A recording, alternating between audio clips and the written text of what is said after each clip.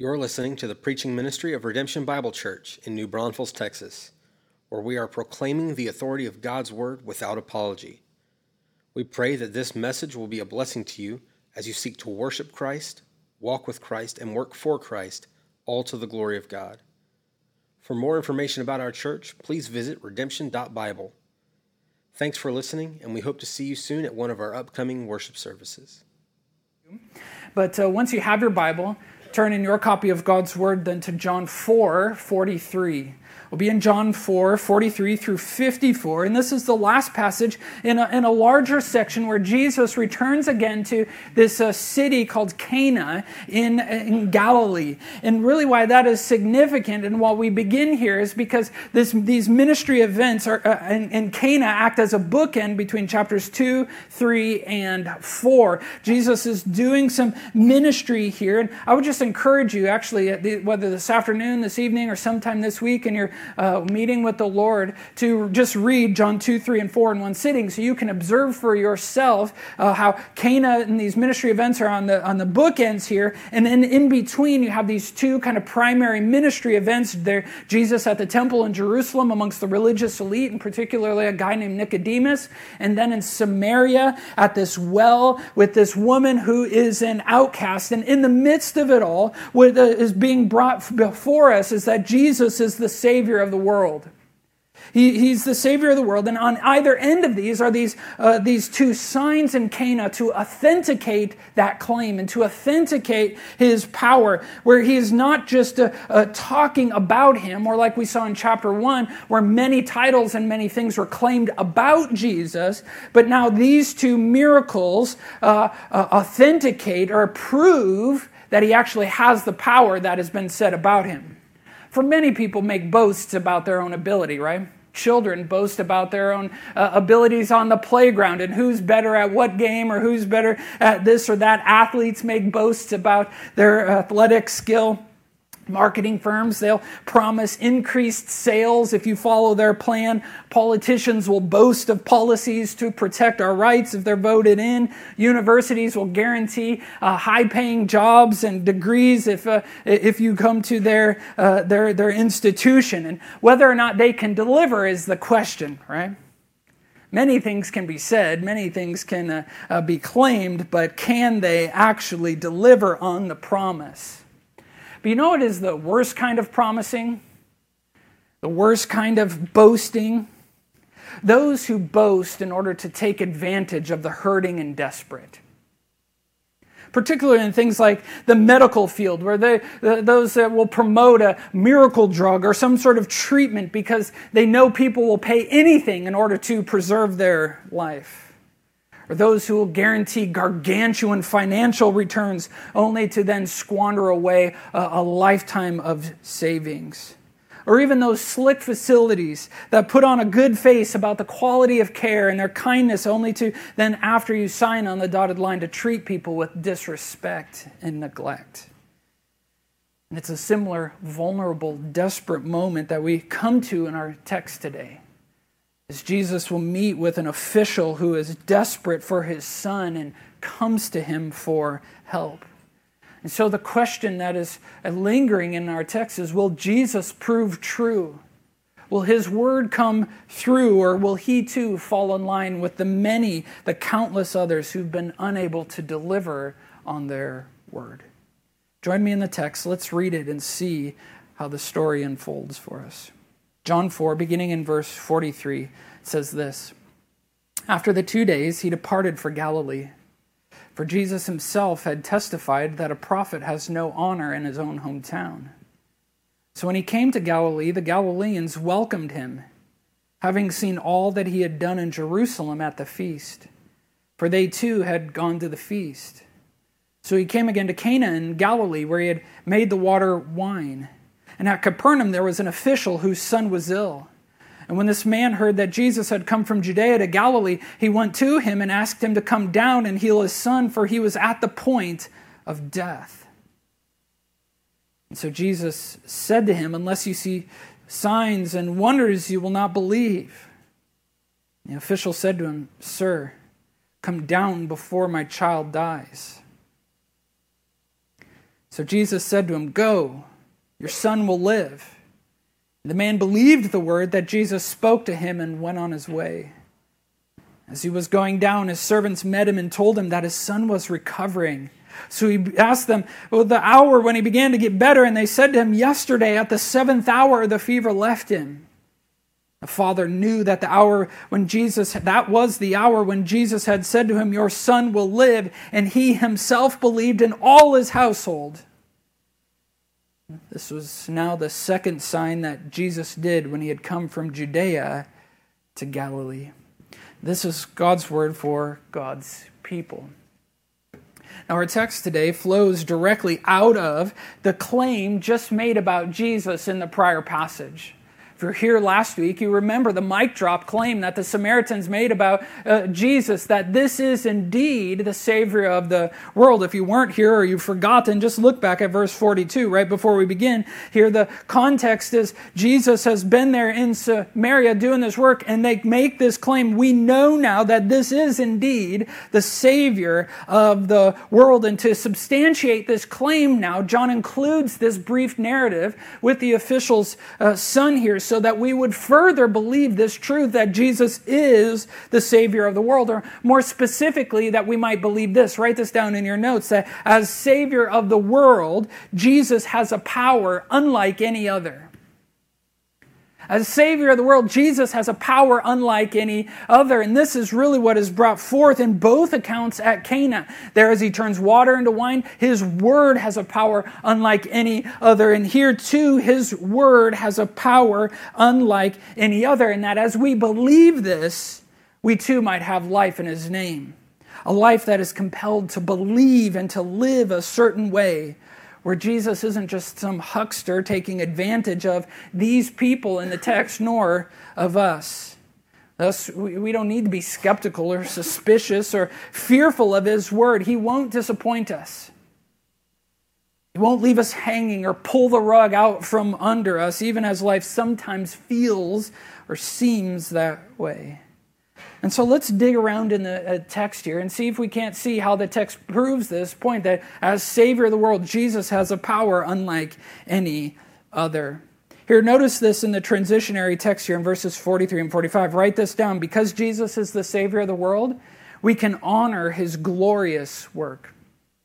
We can honor his glorious work. See, as the work of God is presented to us, we can do one of two things. We can disregard it, we can dishonor it, or we can honor him as the God who can only do these things. And this section of Scripture here, verses 43, 44, and 45, really form a transitionary section that is between the two stories that's really common in John. He's deliberate about including these things. We've seen him along the way as well, and we'll continue because he's intentional, because he wants us to grasp some things about Jesus, why he's writing and how he's organizing these narratives about Jesus' life here. He's intentional about this. And so in verse 43, we have this timestamp, right? It says, after 2 days, he departed for Galilee. And he's referring back to verse 40 because, remember, he saves this Samaritan woman. He had this divine appointment with her. And then she goes back and tells her testimony to the people of Samaria. And then they start coming to him. And in verse 40, we learn that they ask him to stay another 2 days, and he does. He stays there teaching and ministering among them so that many are coming to believe. But he's continuing then north. He doesn't stay in Samaria forever. He has others that he has to meet with, this official that we learn here. And so look here at the map on the screen just to kind of get your bearings about you and where he is. So down in the lower orange portion there is Jerusalem, where he was. And then remember, most people, as they would travel north, they would kind of cut east through the green section. But instead, Jesus goes straight up through Samaria to meet with the woman in chapter 4. He had that divine appointment there at Sychar. And he's continuing on now. And you see Cana there in the yellow portion, or the region of Galilee. And you even see Capernaum up there on the north side of the Sea of Galilee. And so Jesus is heading there, and he'll kind of make a loop-de-loo in his travels there, as he is very intentionally has people to meet along the way. And you'll see as he's going there, there's this parenthetical note. You see Nazareth there below Cana, where Jesus was from. And in verse 44, you have that parenthetical note about Jesus himself had testified that he has no honor in his hometown. Now, there's no parentheses actually in Greek. The publishers just add it here. But as he's journeying his way up there, they include this, but he doesn't elaborate on it. John just kind of drops it here without elaborating on it. If you want to go deeper in your understanding there, then read Luke 4 at some point this week as well, and you'll grasp it. But why does John just mention this here? Why is he just kind of dropping about this dishonor here? Well, really, it's to show the contrast between his reception at Samaria and all throughout Galilee, but not in his hometown. Okay, those that knew him from his childhood knew him. They're like, well, this is Joseph and Mary's son. He's the carpenter. He's the kid that we used to play ball with, or whatever. This he's not the savior of the world. This has to be a joke. All these things that are being said about him, and they disregard, they dismiss, or they dishonor the work that Jesus has done along the way. But not so. John is contrasting here with the Samaritans and even the Galileans, where they've heard the testimony of the woman. They've heard the teaching of the women, and they believe. They believe. Galileans had been there. We learned they'd seen the work and heard his teaching that we read about in chapters 2 and 3. They saw him likely cleanse the temple. They'd heard about his teaching and his baptizing here, and he continues on. See, Jesus isn't just hindered. Note this. Jesus isn't hindered by the rejection or the reception of the people. He was on a rescue mission for his children. He's teaching the Word of God, doing the work of God in order to save the people of God from every tribe and tongue and nation. Here, the Jewish people and the Samaritans. This is why he came. He came to save us from the wrath of God. He came to rescue us out of the domain of darkness. He came not just to put on a circus or a show, but to save his people. And the question is, for them and even for us today, is will we dismiss it? Or will we honor him as Savior for the glorious work that he has done? The glorious work that he did in his life to show us how we might live, to show us how we might have newness of life, and his glorious work on the cross as our substitute, as the atonement, bearing the consequences that we deserve for his sin. Will we honor him for it, church? I pray that we will. Maybe even now we just need to take a moment to before the Lord, even now, and write in your notes or in your own heart to say, God, I honor you for saving me. God, I honor you for this work that you've done, how you've answered my prayers. God, I honor you for what you did in my friend's life or my mom's life. Mark 7:37, we're told that the people the people marvel at Jesus because he does all things well. The work of God is always done well, done perfectly, done gloriously. We sing to the Lord, for he has done gloriously, Isaiah 12:5 says. But I admit it's difficult to dismiss the work of Jesus, even if it's just his reputation. But maybe you've never experienced it for yourself. Let today be the day of your salvation. And let's continue in the text to see how this man, this official, comes to grips with who Jesus is. So here's the second point as the text goes on. Because Jesus is the Savior of the world, we can humbly implore him in our desperation. This is how we come to Christ, humbly imploring him in our desperation. Look at verse 46. It says he comes again to Cana in Galilee. So we saw that. We saw the bookends. And he's met there by this official from Capernaum. Now, this is official. It's a royal officer. It could also be translated a petty king, somebody with high ranking. He was likely one of Herod, the ruler, the Roman ruler, not the king, although some people called him King Herod. He wasn't actually a king, but he was a Roman ruler over that region. And this man was likely one of his officers. Some speculate it was Chuza. You read about it in Luke 8. We're not sure. We're not even told. All we know is that he is an official. He has a high standing. People serve him, and he has an authority in that region. And he's based in Capernaum. And Capernaum is 20 miles away, depending upon where you place Cana. We don't know where Cana is. They put it on the map there, and that's just kind of a likely location. It's not, you can't go there today like you can Capernaum, but somewhere in that like 16 to 25 miles-ish away. And this man comes to Cana to meet Jesus. He doesn't wait for him to come to Capernaum because he's desperate. He's made this journey really for one reason. His son is deathly ill. You see that there? This official whose son was ill. And this man heard that Jesus had come from Judea, and so he went to him. It's so important that he goes himself. A high official with people at his beck and call, servants that he could have sent to talk to Jesus. He could have even sent a retinue to bring Jesus to Capernaum and brought him there. No, he is so desperate. This is so important to him that he goes himself. His son is deathly ill. We have no details about how old the son is or with what. It just doesn't matter because he's going to die. In verse 47, he comes to him and it says he asked him to come down and heal his son, for he was at the point of death. And this word that he asked him is actually a kind of a wimpy translation. It doesn't capture. He begs him. He implores him. He pleads with Jesus to come. There's nothing casual about asking that's going on here. Hey, Jesus, if you have some time, I know you're kind of a busy guy and all that, but, if you happen to make your way to Capernaum, could you come maybe stop by my house if it can fit in your schedule to come and maybe look if it's okay to come and look at it. No, nothing casual. He is pleading with Christ for this. Jesus, please heal my son. It's the kind of prayers offered at many bedsides, in many hospital rooms, in many desperate moments. It's the kind of pleading and imploring and begging that many of you are doing even now, or have done at some point in your life. Jesus, please heal my daughter.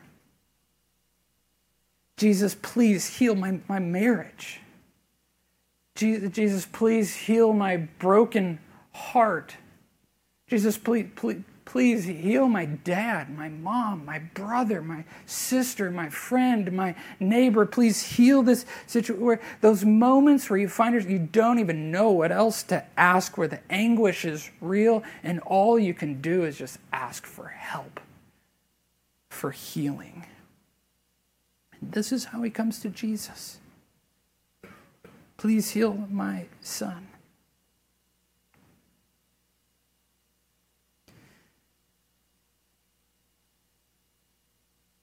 And he comes in desperation. But what do you make of Jesus' reply to him in verse 48? The officials humbly imploring Jesus in desperation. What does he say? Unless y'all, you can tell a Texan didn't translate this because the you is plural here. Unless y'all see signs and wonders, y'all will not believe. Jesus is saying this not just to the official, but to his servants, the disciples, the small crowd that's around there. He's saying this, he's responding to the man, yes, but to everybody there and we who are eavesdropping on this scene 2,000 years later. Why does he say this? Jesus callous? Just not care about the son? No. I don't think it's that at all. If anything, Jesus cares more than anyone. His reputation is the one on the line. He has more skin in the game than anyone. He's the one who created this kid. He's the one who came to save people.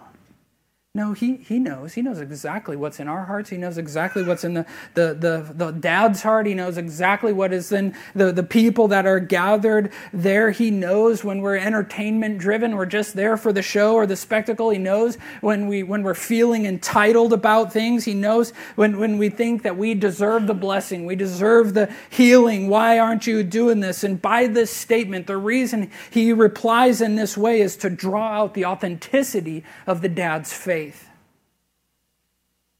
A faith that has humbled him. A faith that has directed him to Jesus, where he is going nowhere else. He has come. He has humbled himself, even by his second request, where he addresses Jesus as Sir or as Lord. Probably not a divine acknowledgement here, as we would say Jesus is our Lord, but an official title, a title that was used often there. He himself, this official, was probably addressed as Lord in some cases, but here is this man humbling himself and just simply asking, come before he dies. See, faith humbles us and faith directs us. Humbles us to where we realize we can't do this on our own. And it also directs us. Faith directs us to the only one who can. The one who has a power unlike any other. And it's moments of desperation like this that show the authenticity of faith, that when the sun comes up and things get hot and it starts to scorch, does the flower of our faith wither away and die, or does it blossom in the fertile soil of faith in Jesus Christ? Do these moments of desperation direct us closer to the Lord, or harden us into rejecting and walking farther away? See, we can, because He's the Savior, we can come to Him, asking Him, begging Him in these moments of desperation. But in these moments of desperation, it also shows the ability of God's power. See, here's the third point that we learn. As Savior of the world, we can take Jesus at His word. We could simply take Him at His word, for this is what faith is. This is what genuine belief looks like. After Jesus questions in this way or makes this statement, look at the official's second, after the official makes the second request, look at what Jesus then says in verse 50, which is the high point of this passage here, where Jesus says to him, "Go, your son will live." No specifics on how, just that it will happen. Your son will live. And church, don't miss it. It was enough for the official. He believed, the man believed the word that Jesus had spoke to him and went on his way. He believes, takes Jesus at his word, and heads on north back to Capernaum. No questions, no treatment plans, no diagnostics, no requests for details. He just takes him at his word and goes. And this blows my mind. In our information age, we want all the details, don't we? Something happens, we're at a moment of desperation, and we want all the answers. We start asking Alexa or Siri or Google or whatever for the answer. We Google it, we want it. But the reality is, sometimes we don't get answers. Sometimes the answers we get we don't like. Other times we get answers that were too much for us to handle. And sometimes just doesn't go the way that we want. But what we do have is God's word. Is God's word that is true and trustworthy. God's word that compels us to move and to go forward. And this is the example of faith all throughout the scriptures. Ken Hughes made a helpful connection like this in his commentary on this passage of how faith, it just compels us to go. Think back even to Abraham. God tells him to go to a land I will show you. Doesn't give him a map, doesn't map out directions on his mobile device. He just goes with very little detail. And so too the official. Go, your son will live, and he goes. He goes. And this is the way of faith. It's what the writer of Hebrews brings out in Hebrews chapter 11. Just turn over there for a second because I want you to see this. Hebrews, turn to the right in your Bible, get through John and Acts. Then you have the letters written by a guy named Paul. And you'll come to Hebrews. Hebrews chapter 11.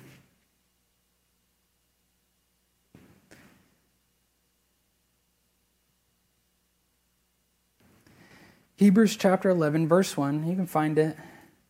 Just listen to this. Now faith, here's a definition of faith. Faith is the assurance of things hoped for, the conviction of things not seen. Sounds kind of like what the man just exercised, the official. God had said it. He was sure of it. He didn't see how. He didn't know. But see, faith makes us see differently. Faith makes us think differently. Faith makes us want things differently. And this is what compels him to go. It makes us see. Abraham does it. As I mentioned, just go over to verse 8. Hebrews 11, verse 8. By faith, Abraham obeyed when he was called to go out to a place that he was to receive as an inheritance, and he went out not knowing where he was going. All he had was God's word. He took him at it. Lest we think it was just Abraham, Sarah too. Go down to verse 11. By faith, Sarah herself received power to conceive, even when she was past the age, since she considered him faithful who had promised. God had said this word when she was still in her old age. She's 75. It wasn't until 90 when she had it. That was laughable, right? And she did. And God came through on his word that he would promise that many descendants would come. They didn't know how. They didn't know why. All they had was God's word, and they followed in faith. This is what the saints of old had, and so too by faith we walk according to the word of God, believing in the promises of God, believing that God's word has a power unlike any other. That's why we continually come back to the book. That's why we continually immerse ourselves here. One is a reminder that God has won. And he won. Jesus won on the cross. So we come back to remind ourselves of the goodness of God, that we need not fear. It's why we come back to remember the promises of God. He's promised wisdom to you if you ask. Did you know that? You just have to ask him. If you've taken him at his word, God, what is your wisdom? James 1 tells you he gives it generously. You're struggling with sin. God promises a way of escape from your temptation. 1 Corinthians 10, he promised. We just have to see it and believe and walk in it, even if it means like we have to amputate something, cut it out of our life. God promises peace instead of anxiety, peace instead of stress and worry. In Philippians 4, if we would just pray, if we would just come to him. He promises a purpose and good being worked out through our life circumstances. In Romans 8:28, all these things are under his sovereign hand, being worked out for his glory and our good, that it would sanctify us. He's promised us security and assurance that comes in his love, also in Romans 8:31-39. A love that cannot be taken away from his children, a love that is not diminished towards his children in our life as we walk by faith. See, God isn't hindered by distance and a fixed location. No, he's spoken his word, and he can, even in the moment where his physical presence is bound by his humanity. In John 4, his word still has an active power all throughout the globe. And so the question is, will we take God at his word and keep walking by faith? Or will we make demands for more answers? But because he is the Savior of the world, we can believe that he does. That he has a power unlike any other. That his ability to save in his word is unlike any other. But it's also in these moments of desperation where we see demonstrated for us the intentionality of God's purposes and his timing and the way things come out. See, here's the last point. Because Jesus is the Savior of the world, we can trust his perfect timing. We can trust his perfect timing. Come back to John 4 as we conclude. If you're still there in Hebrews 11, come back to John 4 and see how this text resolves for us. The man takes Jesus at his word, goes on his way. Pick it up back in verse 51. And as he was going down, his servants met him and told him that his son was recovering. And so just picture it here. The official, he starts his journey back north. Somewhere along the road, along that path in that way, his servants meet him with great news. Your son is recovering. And 2,000 years later, we can hear in our own minds the audible sigh of relief. Praise God. Thank you, Lord. You can feel how the tension is resolved in it. And he begins to then ask these insightful questions here. He asks then, the hour when he began to get better. And he says about the 7th hour, which in our time is about 1 p.m. They ate some lunch, they went to check on the son, and he was getting better. And look what it says, at that exact hour, at that exact moment was when Jesus was speaking to the official and said, "Go, your son will live." And this is astounding.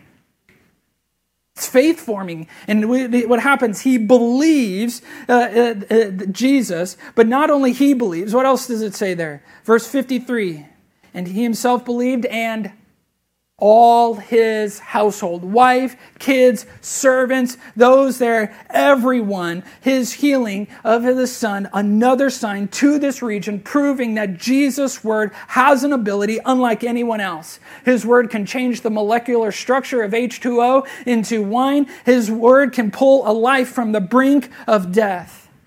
And we're astounded by the timing of it all. We're astounded by the ability of it all. This is amazing, is it not? God's timing is perfect. God's power is perfect. God's word is perfect. And the best case scenario happens. His Son lives and many believes. But maybe even in this, you're asking the question, what about when the story doesn't end like this?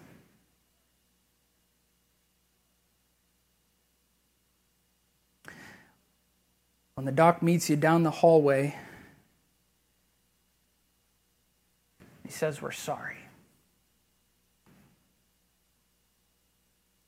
When you're left there just asking, where were you, God?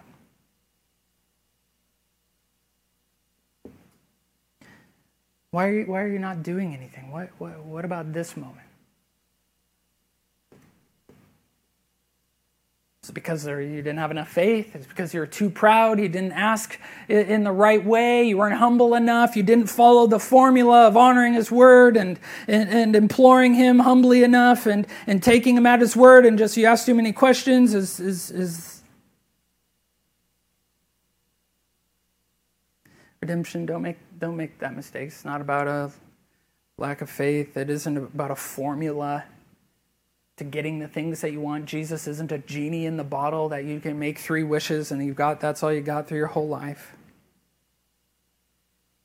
But also don't make the mistake of thinking that the Son being pulled back from the brink of death is the high point of this story. It's a man and his whole household being pulled back from the brink of death that is the high point of this story. A man believes his whole household is rescued. Doctors pull people back from the brink of death on the daily. Only Jesus can rescue us from the domain of darkness. This is why He came. This is the point. This is what He is bringing us to here. Sometimes doctors can, other times Jesus doesn't. We don't always know why. It's not about the end of the story in that way. His purposes are bigger than ours. They're bigger than, it's more important than just our physical and relational health. He's made that whole point in chapter 4. More than water, more than relationships, more than food, we need who? Jesus.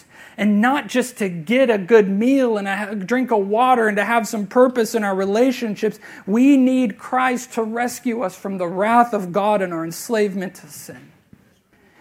And He uses moments of desperation in the brokenness of our life to bring us to this realization. To show us His goodness. To show us His power that is unlike any other.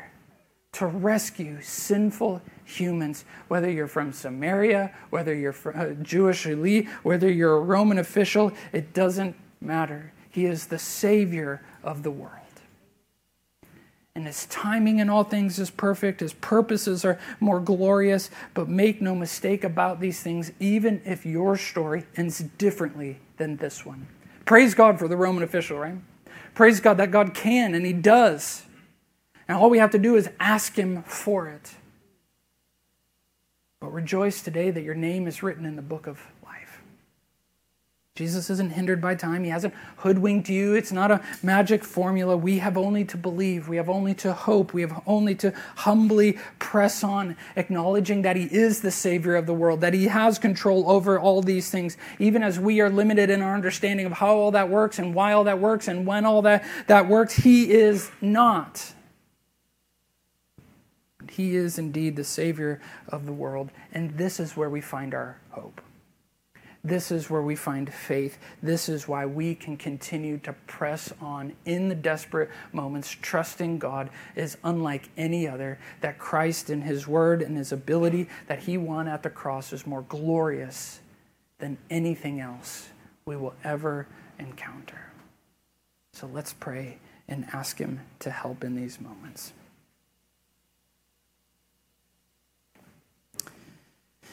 God in heaven, here we are. Here we are before you, processing these things in your word, believing that you are the Savior of the world,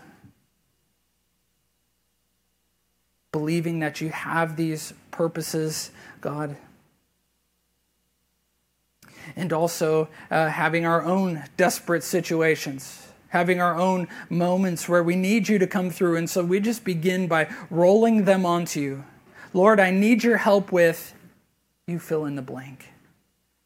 Jesus, would you please heal blank? We roll them onto you, God. We give them to you. We ask you to help in these situations, in these illnesses, in these relationships, whatever it might be. Jesus, we ask for your help.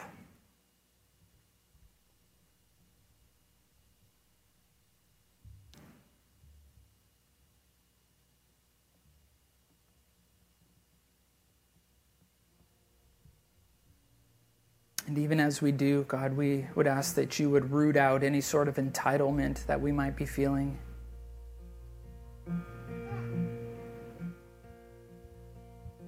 God, it's easy to think, I've done all these things for you, Jesus. I've prayed this way. I've lived this faithful life. Surely you owe me this one.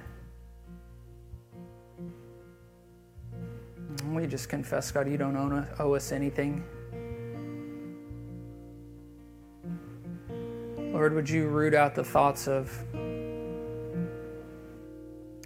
just how success will glorify you more than death. And yet it's Christ, your death, that is the most glorious.